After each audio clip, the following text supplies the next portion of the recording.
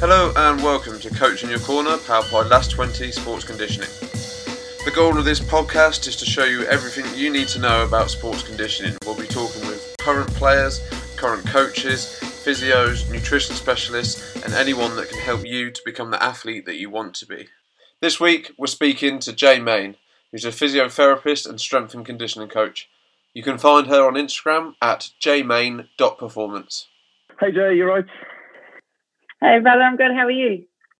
Yeah, not bad. Sort of just pushing through the last month now until we can get the gyms back open. So, how's things over there? Yeah, no, we're in a very lucky situation to sort of be open with our gyms and up and running again, and including in our clinic and our gym. So I can very much empathise with what you guys are going through with how we sort of had a very similar situation for about 6 or 7 months last year. So yeah, how are you doing? Yeah, sort of pushing through with the online bits. Yeah, trying to help some guys with we can do outdoor sessions at the moment here, 1-to-1. So we've been doing little bits of that, but yeah, just trying to push through really. How's it been in Australia? Did you have to close all the facilities and everything, or have you been able to keep doing stuff? Yeah, we went through a patch last year. I'd say for about 6 or 7 months. I reckon we were closed for maybe about 3 months of it. So we closed for about the first month, and the initial lockdown came. And then things started to open a little bit again with restrictions, and then we had quite a heavier lockdown in that second part of the year. So, yeah, same as you guys, just really hitting in on the online stuff and getting creative. And we could still see some people that were deemed as very urgent, but the criteria for urgent was if you're on the way to hospital, was pretty much it. So, yeah, so very limited. And but it's nice to actually be able to work this year with freedom, a lot more freedom, and actually be able to set goals and be able to see, into the future a bit more with what we're trying to achieve. So it's great. Yeah. Yeah. Did you have to adapt your sort of practice quite a lot to cope with going outside and online? Yeah. Yep. So a lot of that before, we didn't really do a lot of online options really. So yeah, lots of telehealth type stuff, lots of programming. So I do a lot of one-on-one consults with them online and set people up with programs, and had a lot of triathletes on board, rugby players, basketballs, a bunch of sort of everybody really that just wanted to try and have blocks of work that they could really get through. So it was nice to be able to do something and create something like that. So I guess the online world has really opened up a lot for us now, which is really great. Even like being able to do this now with you. Yeah, it's definitely been quite big for me. I've jumped on Clubhouse as well and been connecting with a lot of coaches from South Africa and all over. So it's been great to really dive into the online world. Just want to give everyone a quick bit on what you sort of do, what you cover in your job. Cool. So I'm a physio, is my how I started out as, and it's after I graduated that I got heavily into rugby and basketball with physio side of things. So I worked with rugby teams as a student, very much sort of got into the high performance straight after graduating, and did a lot of work with high performance back home in Otago, Highlanders, would help out with that sort of area. And then got into sort of like New Zealand Sevens, especially on the female side with rugby, and then a lot of New Zealand basketball. So I was really traveling a lot for those first few years, nationally and internationally. And I saw that big gap of my role was very much the strength rehab and conditioning as well, and realised how much we don't actually get taught a lot of that at uni. So a lot of my postgrad studies that I went on to do was all in strength and conditioning, and everything since then has been more around biomechanics and functional training, and just trying to really fill that gap, which is what I do now basically. Is I think there's amazing, hands-on therapists out there and amazing S&Cs, but there's that really big gap in between that we miss a lot.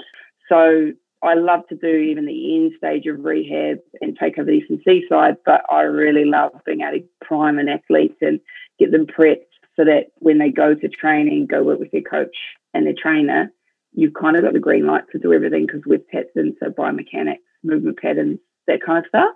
So that's basically what I do now, is I'm very much around performance and trying to help achieve peak performance to make your guys' job, that much easier as well. So that's the area I work in within a clinic too. There's a team of about 20 of us now. So same kind of approach. Everyone's got their skill set, but it's all about the athlete and the client that we look after. Yeah. Yeah, I love that approach. It's something I've had quite a few injuries myself. As you know, you helped me with my ankle problems about this time last year, and it's something I've definitely seen that I could add to my coaching as well. As is developing the full player, so making sure that injury reduction's in place before we then start getting into the high performance and the big power work, especially with the rugby players. There's a lot of high impact, and you need to really make sure that soft tissue and the joints are all moving and actually strong enough to deal with that load. What have you sort of learned through lockdown then, that sort of where you've had to adapt and change things up? Have you learned a few bits whilst you've had the time to? Yeah, no, I definitely used the time to just sort of upskill in areas that I could.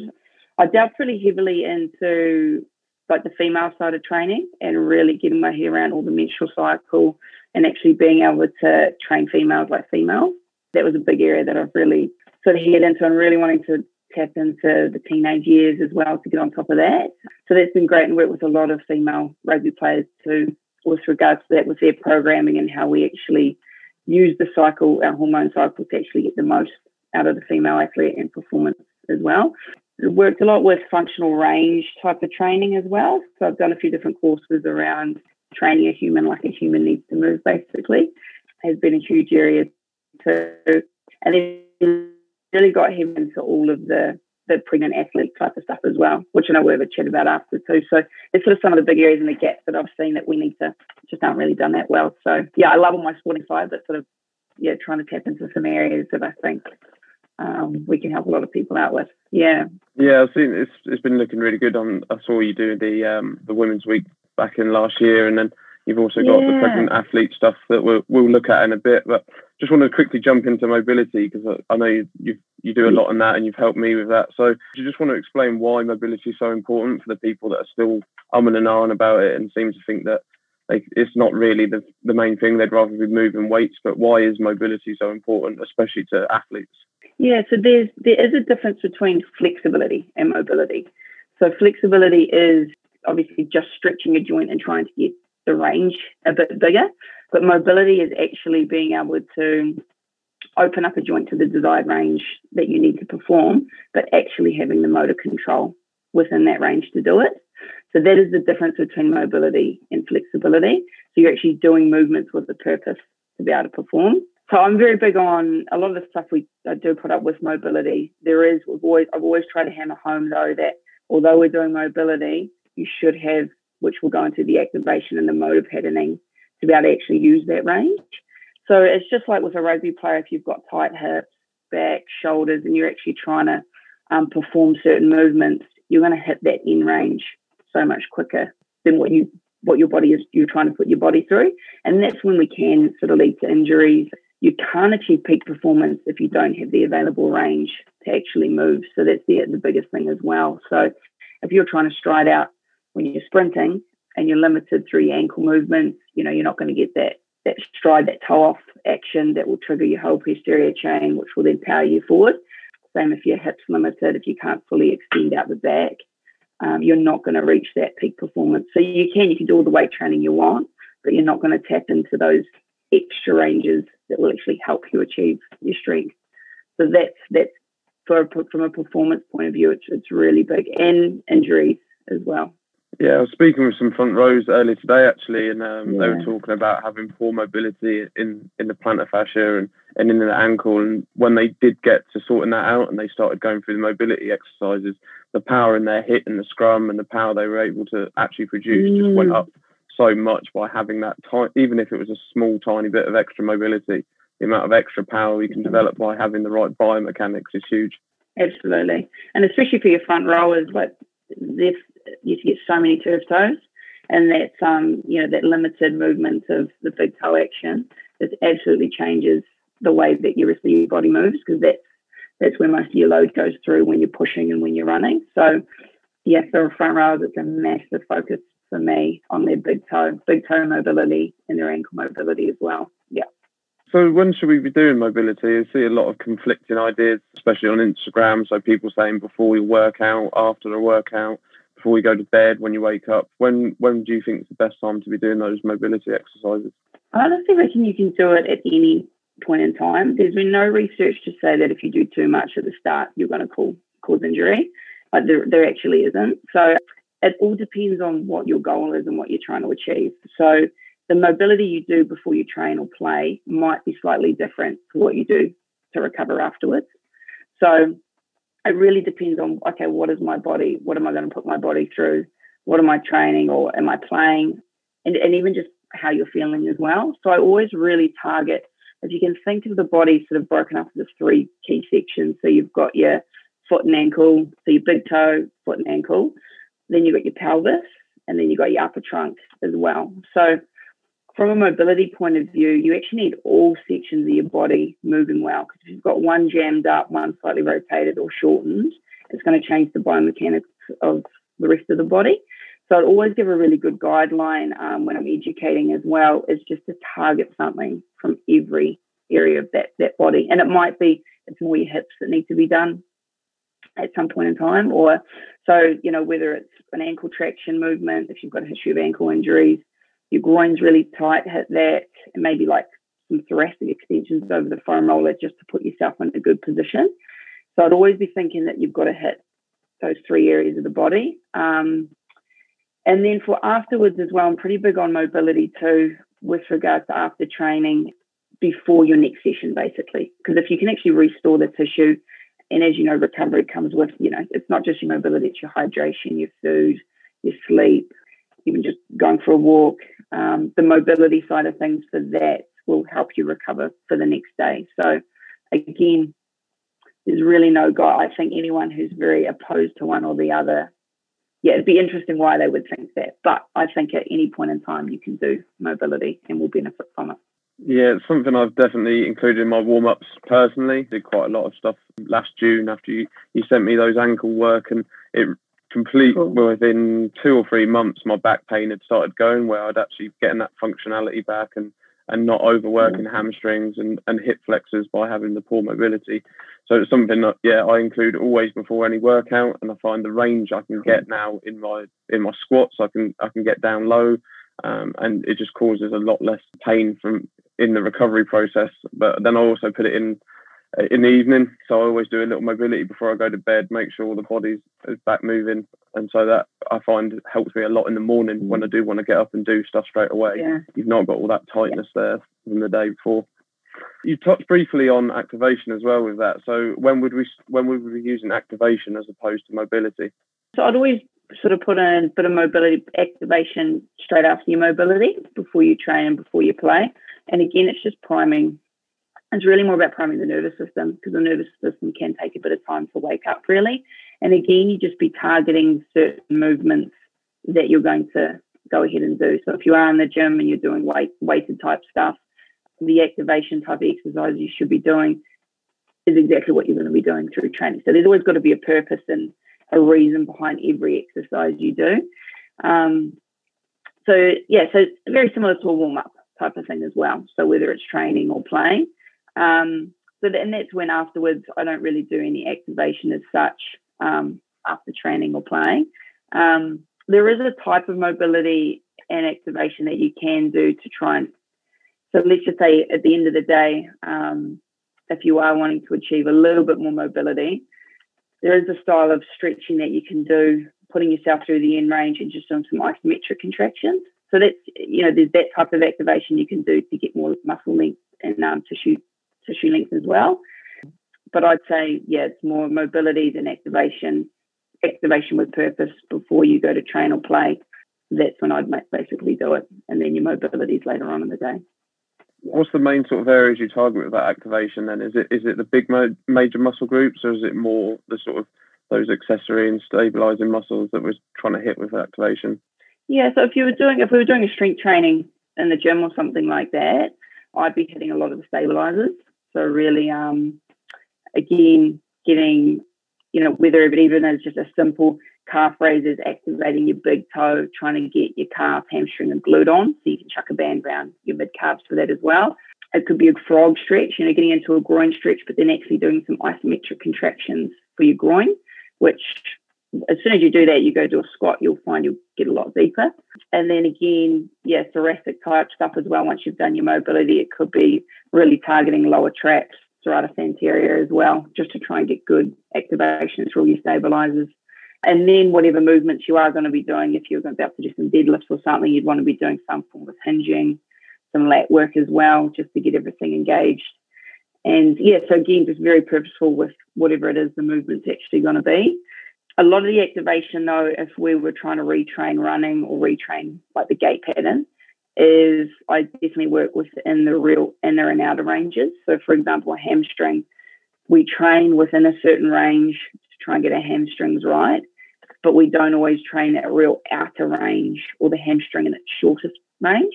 So I'd always target, especially in my rehab and stuff, is targeting those inner and outer ranges so that you're more efficient when you're actually walking and striding out. And a lot of people, we have to retrain motor patterns with walking. Everyone, even everyone that looks like they walk okay, but if you've had an old ankle injury, depending how you load and how you strike the ground, we do have to retrain all those different ranges.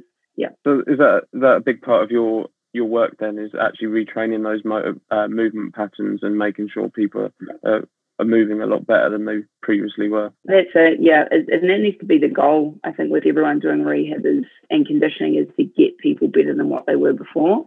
Because if you get them back to where they were before, you've probably just got them back to where their imbalances were originally and why they've overloaded the tissue, unless there's obviously been a freak accident where someone's come in and blown your knee out. But if you've torn a hammy or done an ACL or something like that off movement, you need to get it's all your imbalances need to be looked at, retrain your motor patterns, because it's been something in your body that's not been quite right. So we need to get you better than before.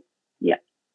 How do you use them in your rehab then? Can you talk us through what sort of bits you do and how you would work with an athlete to get those mobility and activation stuff into a rehab program? Yeah, so I definitely with my assessment, I'll always do like a really thorough physio assessment, like biomechanical assessment to start with. So from the very start, obviously going through all the history and everything, we'll look at gait assessment. So walking is always the big area that we look at, because it's going to tell us just how someone's loading. You look at their feet, what their pelvis is doing, their stride length, what their upper trunk's doing. Looking at functional movements like a squat, so you can tell a lot from a squat depending on how people are shifting their weight, what their ankles do, what their trunk does. Look at shoulder movement. Even looking at a calf raise, you can tell if someone's laterally loading. So if they've got stiff through their midfoot, that might be how they strike the ground. So they're just really lateral loaders, don't use their glutes. They're the ones who get tight TFLs, at the side of our hips. It's always a good indicator that we're using our TFLs to propel ourselves forward in our hip flexors instead of our glutes. So I'd go off an assessment like that, and then with a bunch of other things, and whether it's hands-on physio treatment, then once we've got those biomechanics moving a bit better, because there's only so much we can do with hands-on, that's when I'd go out into the gym and actually go through mobility that's targeting as an extension of what we've done basically. So like we can do all the rolling and deep tissue work we want, but unless we motor pad it, put some motor patterning into it, we won't get long-term results. So that's when I'd go through basic mobility, targeting those three big areas of the body. And depending off assessment, if it's glute stuff, we need to look at stabilization, upper trunk stuff, because we need the upper trunk strong to be able to move well through our lower body. But then I've got some motor patterning that we do as well with bands and stuff like that to retrain how to connect the upper body with the lower body and the big toe, so that you can actually retrain the gait pattern. But that's what I'd send away some people for their first session, is just repetition of mobility and the activation to retrain the gait pattern. Because as soon as we retrain that, then you can actually start adding in so much more in the next session. And that's all the foundations to be able to then squat well, run well, deadlift well, do all those sort of functional movements. So, and I'm very big on just repetition. So it's that good buy-in and education at the start, so that people do what you say. So the more and more you do, it takes about 1,000 reps for our body to change your movement pattern. So you've got to really educate that if you hammer this home, we can move forward and get people moving so much better. So that's how I'd structure and start to bring it in. Yeah, something people seem to forget. They'll go out and kick the ball 100 times a day, and they'll go out and pass the ball 100 times a day, but they forget that in order to be able to pass and kick that ball, they need to have that functional movement there to get them into the right positions in their sport. So yeah, once you've got them through that rehab stage, how are you then using that mobility and activation once they're then trying to progress and start improving? Yeah, so a lot of the stuff that I'd send away would be their main exercises to start with. And then once they come back in, that's when I'd add in your functional stuff like your squats, looking at your step ups. I do a lot of movements with kettlebells, so I do still do a lot of combined movements with kettlebells, bands, landmines, just to connect the whole body, the trunk, the pelvis, and the feet as well. And also just the brain, getting the brain connecting with your left and your right side.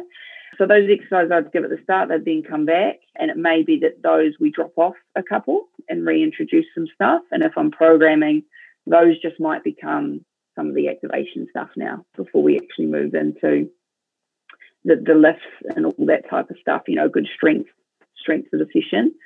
And then again, and I lay this all out at the beginning as the steps, so that I think that's what's important, is that people can visually see where they're going, so that we're trying to achieve move well first, get your activation underway. Then we'll do good strength good strength block. Then we bring in the power. So once we've done all this stuff, you'll just get most out of your power, because your left and your right side are actually working so much more even. You can connect the brain. You don't have to think as much because we've done all the motor patterning. And then that's how that just leads into performance really well. So once you actually get people out on the field, I guess that anxiety, it really drops off when you've done all the work and known all the steps of why we've done what we've done. Nothing's been chucked in there randomly. It's all been really purposeful. Yeah. Yeah, I think it's huge for athletes as well, because they don't see that technical side of it that we've had a look at those workbooks, we've had a look at the research that's been done, and we know that following these processes is going to get them to that point that they want to be at. But we can't always tell them all of that sciencey side. They don't want to know all that, but actually being able to break it down into plans for people and go, look, if we hit this step, that's going to mean we can hit the next step, which means we can hit that. That's when they can really start understanding sort of the why behind it rather than just the how of what they're doing. Yeah, absolutely. And I know, and same as you, like I've been through so many injuries myself as well. And I just know, what makes you compliant is education and having good goals and being able to see the steps to the goal just makes it so much easier. So, yeah, totally agree. Yeah. Is there anything else you focus on for athletes then, or is mobility and activation and getting them moving properly really your main focus, and then it's sort of letting them get on with the performance after that, or is there sort of other things that you really try and help them progress with whilst you've got them? No, so I'll even get into the whole strength and conditioning side as well. So I just make sure that gap in between is done really, really well. Sometimes I'll hand over people to our S&Cs, just depending on what people's goals are or what area. I think it's always good that if that, if we've got one of our S&Cs is been a great soccer player, it's his big background and everything like that. So if I was dealing with someone in footy like that who can make really sport specific and just know those ins and outs, then I'd hand over the S&C side to him. So get the athlete really prepped up and then get him good to go. If it was a basketballer, I'd take them, basketball or rugby player, I'd be involved from the start to the very end. So, the full strength and conditioning, working with the coach, return to runs. I'm doing a few at the moment. So people coming back from Achilles operations, old ACL injuries and stuff like that. So doing the return to play right at the very end as well. So it's just knowing skill set, I guess, as well, and what your interests are too. And if there's someone who I'm seeing getting to a certain point, but I think they're really suited for the end stage with someone else, then I'm happy with that too. So love the end stage, but I really love that chunk in the middle as well. Yeah, we've got to make it individualised for each athlete, haven't we? And know our own limits, as you say. And if there is people that can help them better, then our goal as a coach is to make sure they get to that point. So whether that's handing it over to someone else or doing it ourselves, we need to know ourselves first, but then also know that network around us that can help the athlete. Hey, I hope you're enjoying the chat so far. If you do want to find out more about sports conditioning, we are running a webinar on the 25th of March. Just message James on Instagram at L20_sports conditioning to find out more and to get signed up for free. Now let's get back to it. Yeah, so looking into sort of individualised training, like I just said, and obviously that comes with people are having those different injuries, like you said, with the ACLs and things. I know you're doing some really individualised stuff at the moment with the pregnant athletes. I didn't know if you wanted to quickly jump into that and explain more on what you're doing with that. Yeah, no, that's been, so we've worked with, we've got a really good crew in our clinic, and there's been two of us, like myself and another colleague especially, that have really been working with a lot of pregnant athletes, because there's not a lot out there. There's great stuff if you want to do Pilates or basic activation, but if you've got a big training background or, performance background, your foundations for movements are actually great, and there's still so much that you can do throughout pregnancy. And being told that you can do it's almost like everything's out there told what you're not supposed to do, but there's not a lot of what, you can do when there's actually a lot. And so, I'm 28 weeks into my pregnancy, and I realized very much as soon as I was getting pregnant, when I actually looked into all the stuff that's out there, of how little there is. So I was training a lot of pregnant athletes before, and then obviously my interest has gone right into it too. And it's just incredible. The lack of help and, I guess, empowerment. It's all very much don't do this, don't do that, and coming from a place where people don't actually know. So yes, at the moment we're sort of creating and we've got this that we run through our athletes with, and general population too, but we're actually putting something together that's going to be pretty incredible. Probably in about 6 months it'll be finished, but like a 4 to 40 week program. So, and it's basically, there is some great stuff. There's some good stuff out there run by personal trainers, but it's not biomechanical or hormonal.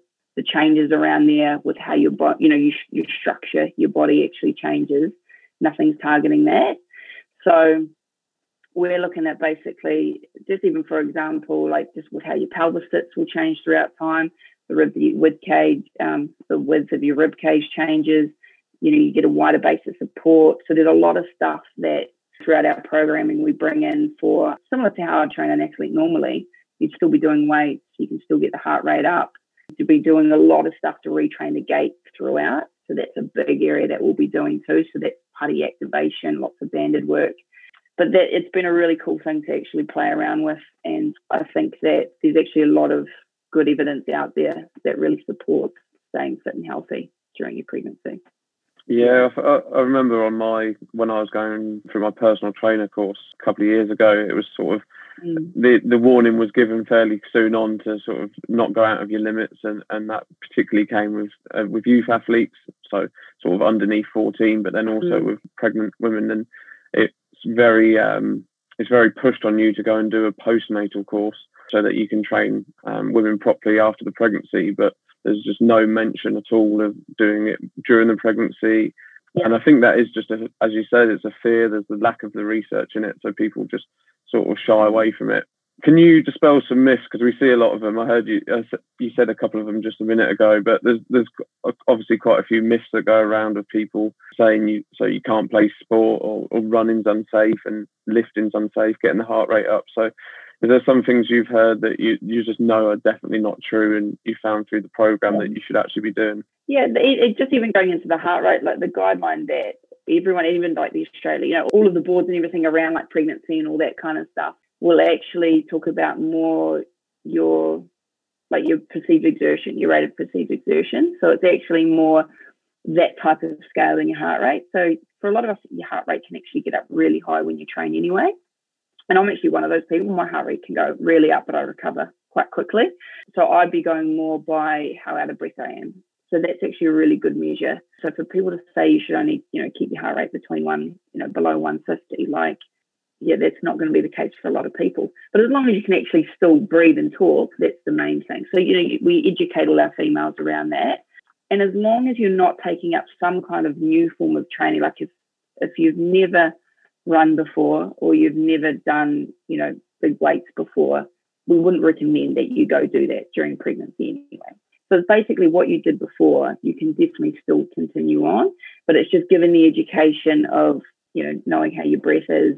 There's a few other things as well with bracing. So you do want to try and look after like pelvic floor. So you want to give all the education for that.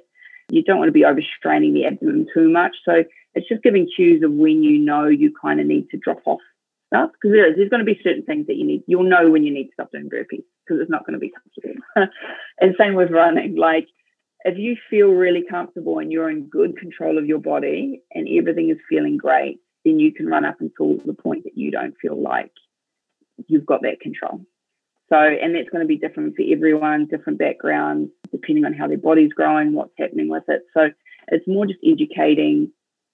Yeah, like we said, some people might run up until 16 weeks, some might run up until 28 weeks. It's all very different for individuals. So it's more just making it individualized. Like you said, I'd really get off the internet and actually hit someone up who's sort of experienced in the area, because there's a lot of, like anything, it's very easy to say don't do this and don't do that. It's almost a safety sort of side. Yeah. Yeah, I think it's apparent in a lot of things. People see these things, exercises and stuff on and videos on Instagram, and then think they can go and replicate it. But as we know, different biomechanics can change things. You just might not have the power to be doing these certain movements as well. So I think the tip on really just listening to your own body and seeing what you can do is huge. That comes down with any training. If you're having a bad day and you're not sure, you can get that training session in there, drop it back. If you've only got 6 out of 10, well, go for that 6 out of 10, but make it a 6 out of 6 and just push yourself to that point. But know that that's your limit of the day, and that's fine to be doing that as long as you're getting as much as you can in. Yeah, well, that's absolutely right. So it's just listening to your body. And I mean, we do all this prehab and everything for like ACL surgeries and ankle recos, but I don't understand why we would tell people to just take it easy for 9 months to prep for this massive event and then expect the recovery to be easy. So I think the stronger and healthy you can keep your body. And that's just my point of view. And when you're trying to look after yourself and what's growing, and you one of the best things you can do obviously is your nutrition and keeping fit and healthy. So just like we prep for any sort of big operation or anything, we want to prep for this event so that afterwards we can recover well, be as fit and healthy as we can to look after our new one. So that's where my head comes from with that. Yeah, absolutely. What would be the main things then to focus on, as you say, to make sure that your body's ready for the big event, and also to be recovering afterwards? What would you suggest people actually focus on in their training to get them ready? Definitely mobility. We go back to the mobility as well, so always adding in the mobility, especially it's going to be through the hips, so massively through the pelvis is the biggest one. The pelvis has the biggest change. So hip flexors, hamstrings, if you get those loosened up, they can actually take a bit of pressure as well off your SIJs too, so that you're sort of targeting those areas to help get rid of any discomfort you might have. Your thoracic spine is your big one too, because obviously everything's wanting to bring you forward. So trying to keep everything nice and upright will actually help you walk a little bit better as things do get tougher. So those will be incorporated in with all the sessions. And then the biggest thing with training is you can still do all your lifting and that type of stuff, but I actually add a lot of split stance to all the training. So even now, like if I was doing deadlifts, I do a lot of stuff in split stance, lots of reverse lunges, lots of lateral work. So everything that can actually stabilize my pelvis. So even all the, like I said, all the re-gates, like the training of the gait again is heaps of banded work, landmine stuff as well, to get the whole body connected, because you want that, like we said, that big stability around the pelvis. So anything that stabilizes the pelvis is what you're really trying to work on throughout pregnancy, because the goal is obviously to be fit and healthy, but my goal is also to keep pain-free, so which is going well so far. So I think it's just knowing what exercises to do. So yeah, I just want to jump on you said there about keeping pain-free, and we'll jump into mindset quickly, just looking at dealing with that sort of when you do get the pain. Obviously, I know myself, I got really down about another ankle injury, and then back pain came, which put me out of training for a while. How do you help athletes and people that come to you deal with that injuries and pain, and how have you dealt with it yourself as well? Yeah, I think even before, like, was the goal setting, and I think really mapping out the pathway, because and just that empathy to, it is disheartening when you've had an injury, and to really empathize with that and know that, where the person's coming from. But there's never a doubt in my mind that when someone comes in, that we can't get them back to where they were before, if not better. So there's nothing we can't sort. And I think that I'd love for people, like, once we have our consult, to leave knowing that you are going to get better and actually planning that out. So I think visually athletes need to see a plan from the start. It doesn't have to be completely detailed, but if you can give them a roundabout sort of figuring what are some of the steps we're going to work through over the next week, this is your big focus. Might be pain levels, movement, getting on the bike 3 times over the next week. Whatever it is, like you have a really short-term focus with a big goal in the end stage. But I think you've just got to get that help with the education, and like I said, I think just planning with goal setting is the biggest thing, so that you can see what I can see, because I know that you're going to be fine, but you need to be able to see the plan. And as well as, like, if there's something that's been going on for a long time, or it's been repetitive, or someone is in a really low, in a really difficult patch, that's when you also do want to reach out to mental skills coaches or anything like that. So we've got a couple of contacts as well with that, when people have had ongoing injuries for years as well and get really disheartened, that we might need to, bring in someone else as well, just to, again, collectively working as a team and making sure that if I don't think I can get, their headspace through that, who can I reach out to that could have another view, and how do we get them through that? So I think planning, like I said, goal setting is huge, short-term and long-term, as a practitioner or as a trainer or S&C, needs to be really laid out to the athlete, and then knowing when you need to reach out maybe for that extra bit of help as well. Yeah, I love the idea that no player is going to come back at the same level. They're always going to get better by doing this work, and I think it gives them a good goal as well. I don't know if you saw the recent video from Jack Willis. Obviously had a major knee injury in the Six Nations recently, but his doctor told him that he would be disappointed if he didn't come back at his best, if not better, and that's after a horrendous knee injury. So you can see that even at the top level, at elite sport, that these huge injuries, we can still make people come back better. You've just got to put that plan in place and have them focus on that end goal, as you say, and the little steps that are going to get towards it. It may not happen in the 3 months that you want it to happen, but if you just keep pushing at it and constantly reviewing and changing that plan to make sure it's specific to yourself, you're going to get to that better point eventually. Yeah, absolutely. And that too, when someone tells you can, if you get assessed with an injury and someone says to you, oh, you'll be fine, we've got this, we're going to do A, B, and C, we'll get you better than you were before, like straight away, you're on a great path mentally, like, oh, someone's, supporting me, someone knows a plan, we can work on this together. And the worst thing you ever get is when athletes or people come in and said, my doctor told me I'll never be able to run again, or never be able to do this again. And I just think that's the worst thing you can ever say to a person. So yes, I'm very much, same as you, very much of the empowering side, because I genuinely think with everyone we see, you can get them back to being better than before. So yeah. Have you've had a lot of people on those long-term injuries then, and they've had to really go through that long process? How do you keep them on track with that? So you've obviously got the plan there, but if it is a long 9-month injury and they can't really see that end in sight, how do you sort of try and keep them on that? Is it little goals along the way? Is it little achievements along the way to keep them motivated? Yeah, definitely. I think always the short-term goals are really big as well along the way. Videos, it's always really good to get videos at the start with, how they're walking, their squat pattern at the start, so that they can visually see feedback. Because as the athlete goes along, when you're a few months into rehab, like, oh, I haven't, sometimes I don't think they've made improvement when it's been a huge improvement. So I think even just having measurables, because what some of the measurables are, but it's to make sure, I think, along the way, get videos, and you can even just store some, so that you can show them, this is where we've come from, this is where you're at. And that's always sometimes enough of a kicker to be like, oh, yeah, on to the next patch again. So, I can visually see when I know someone's improved their running pattern, but you almost need to have that to show them to break it down. So I think, visuals, and so that they can see and measurables themselves. Yep. Yeah, and we only see them twice or so a week, maybe only once a week, and they're seeing it every day, so they don't see that change that's happening because they're dealing with it all the time. So it's the same with whenever people are trying to lose weight or trying to build muscle, I always try and go for progress pictures rather than the weight on the scales or things like that, because it's actually, you can see that a lot clearer, and it isn't just a number that you can't really put to anything. Yeah.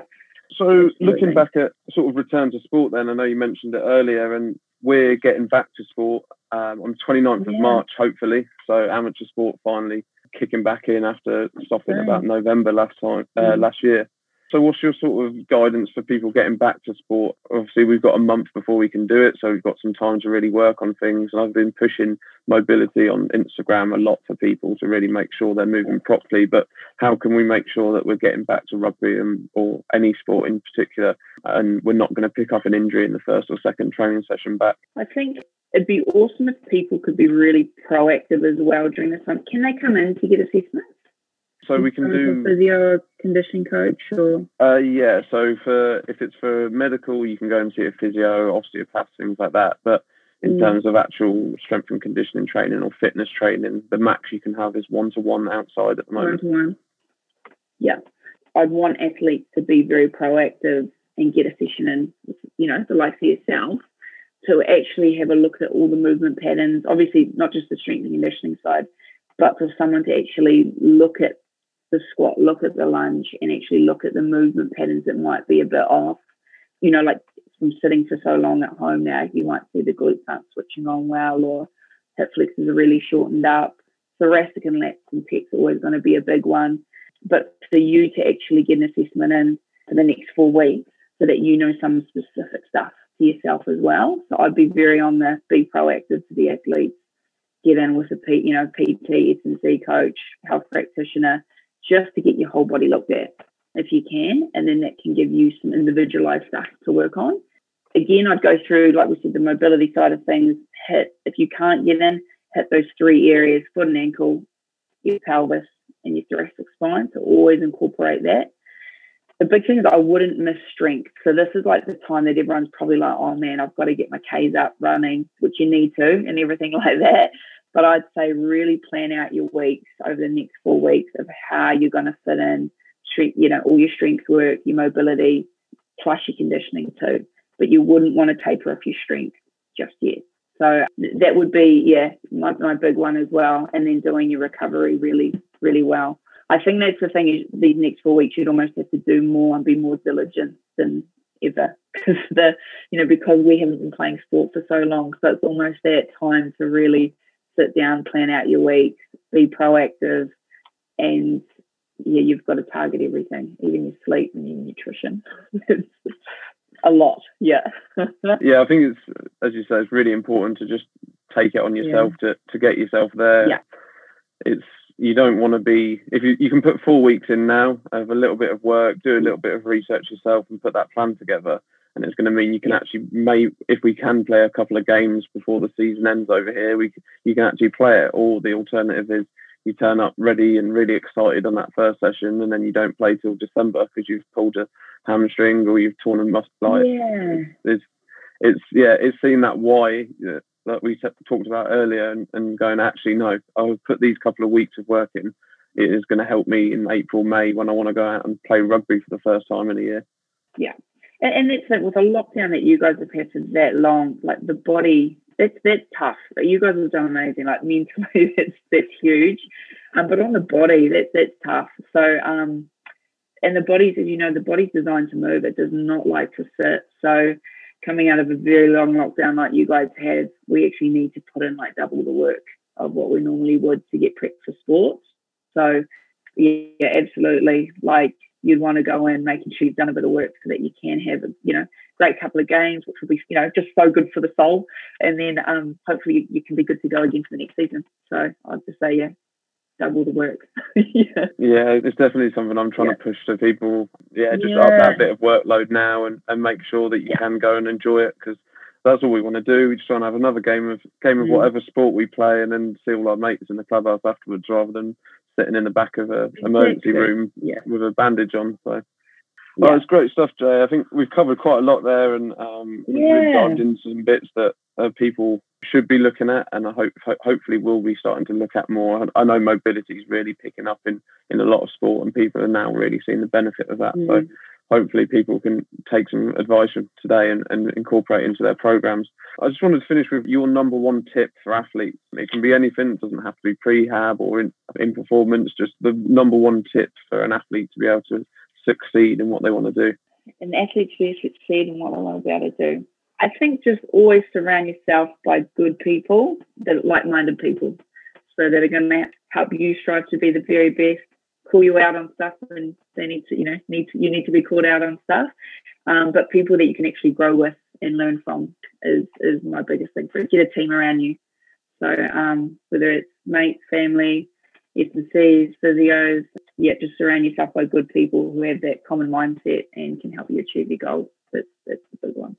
Yeah, I really like that. And I like the bit you say about calling you out as well, because it's something that doesn't happen a lot in England. People are sort of afraid to have a go at their mate in case of maybe offending them or just possibly losing a friendship. But 9 times out of 10, you telling someone they've done something wrong and that they need, and not just telling them they're an idiot, but actually going, look, we can help you and we can help towards becoming the thing that you should be doing, is always going to be better than you just not letting them or not informing them, especially if you know yourself and you know you can help them.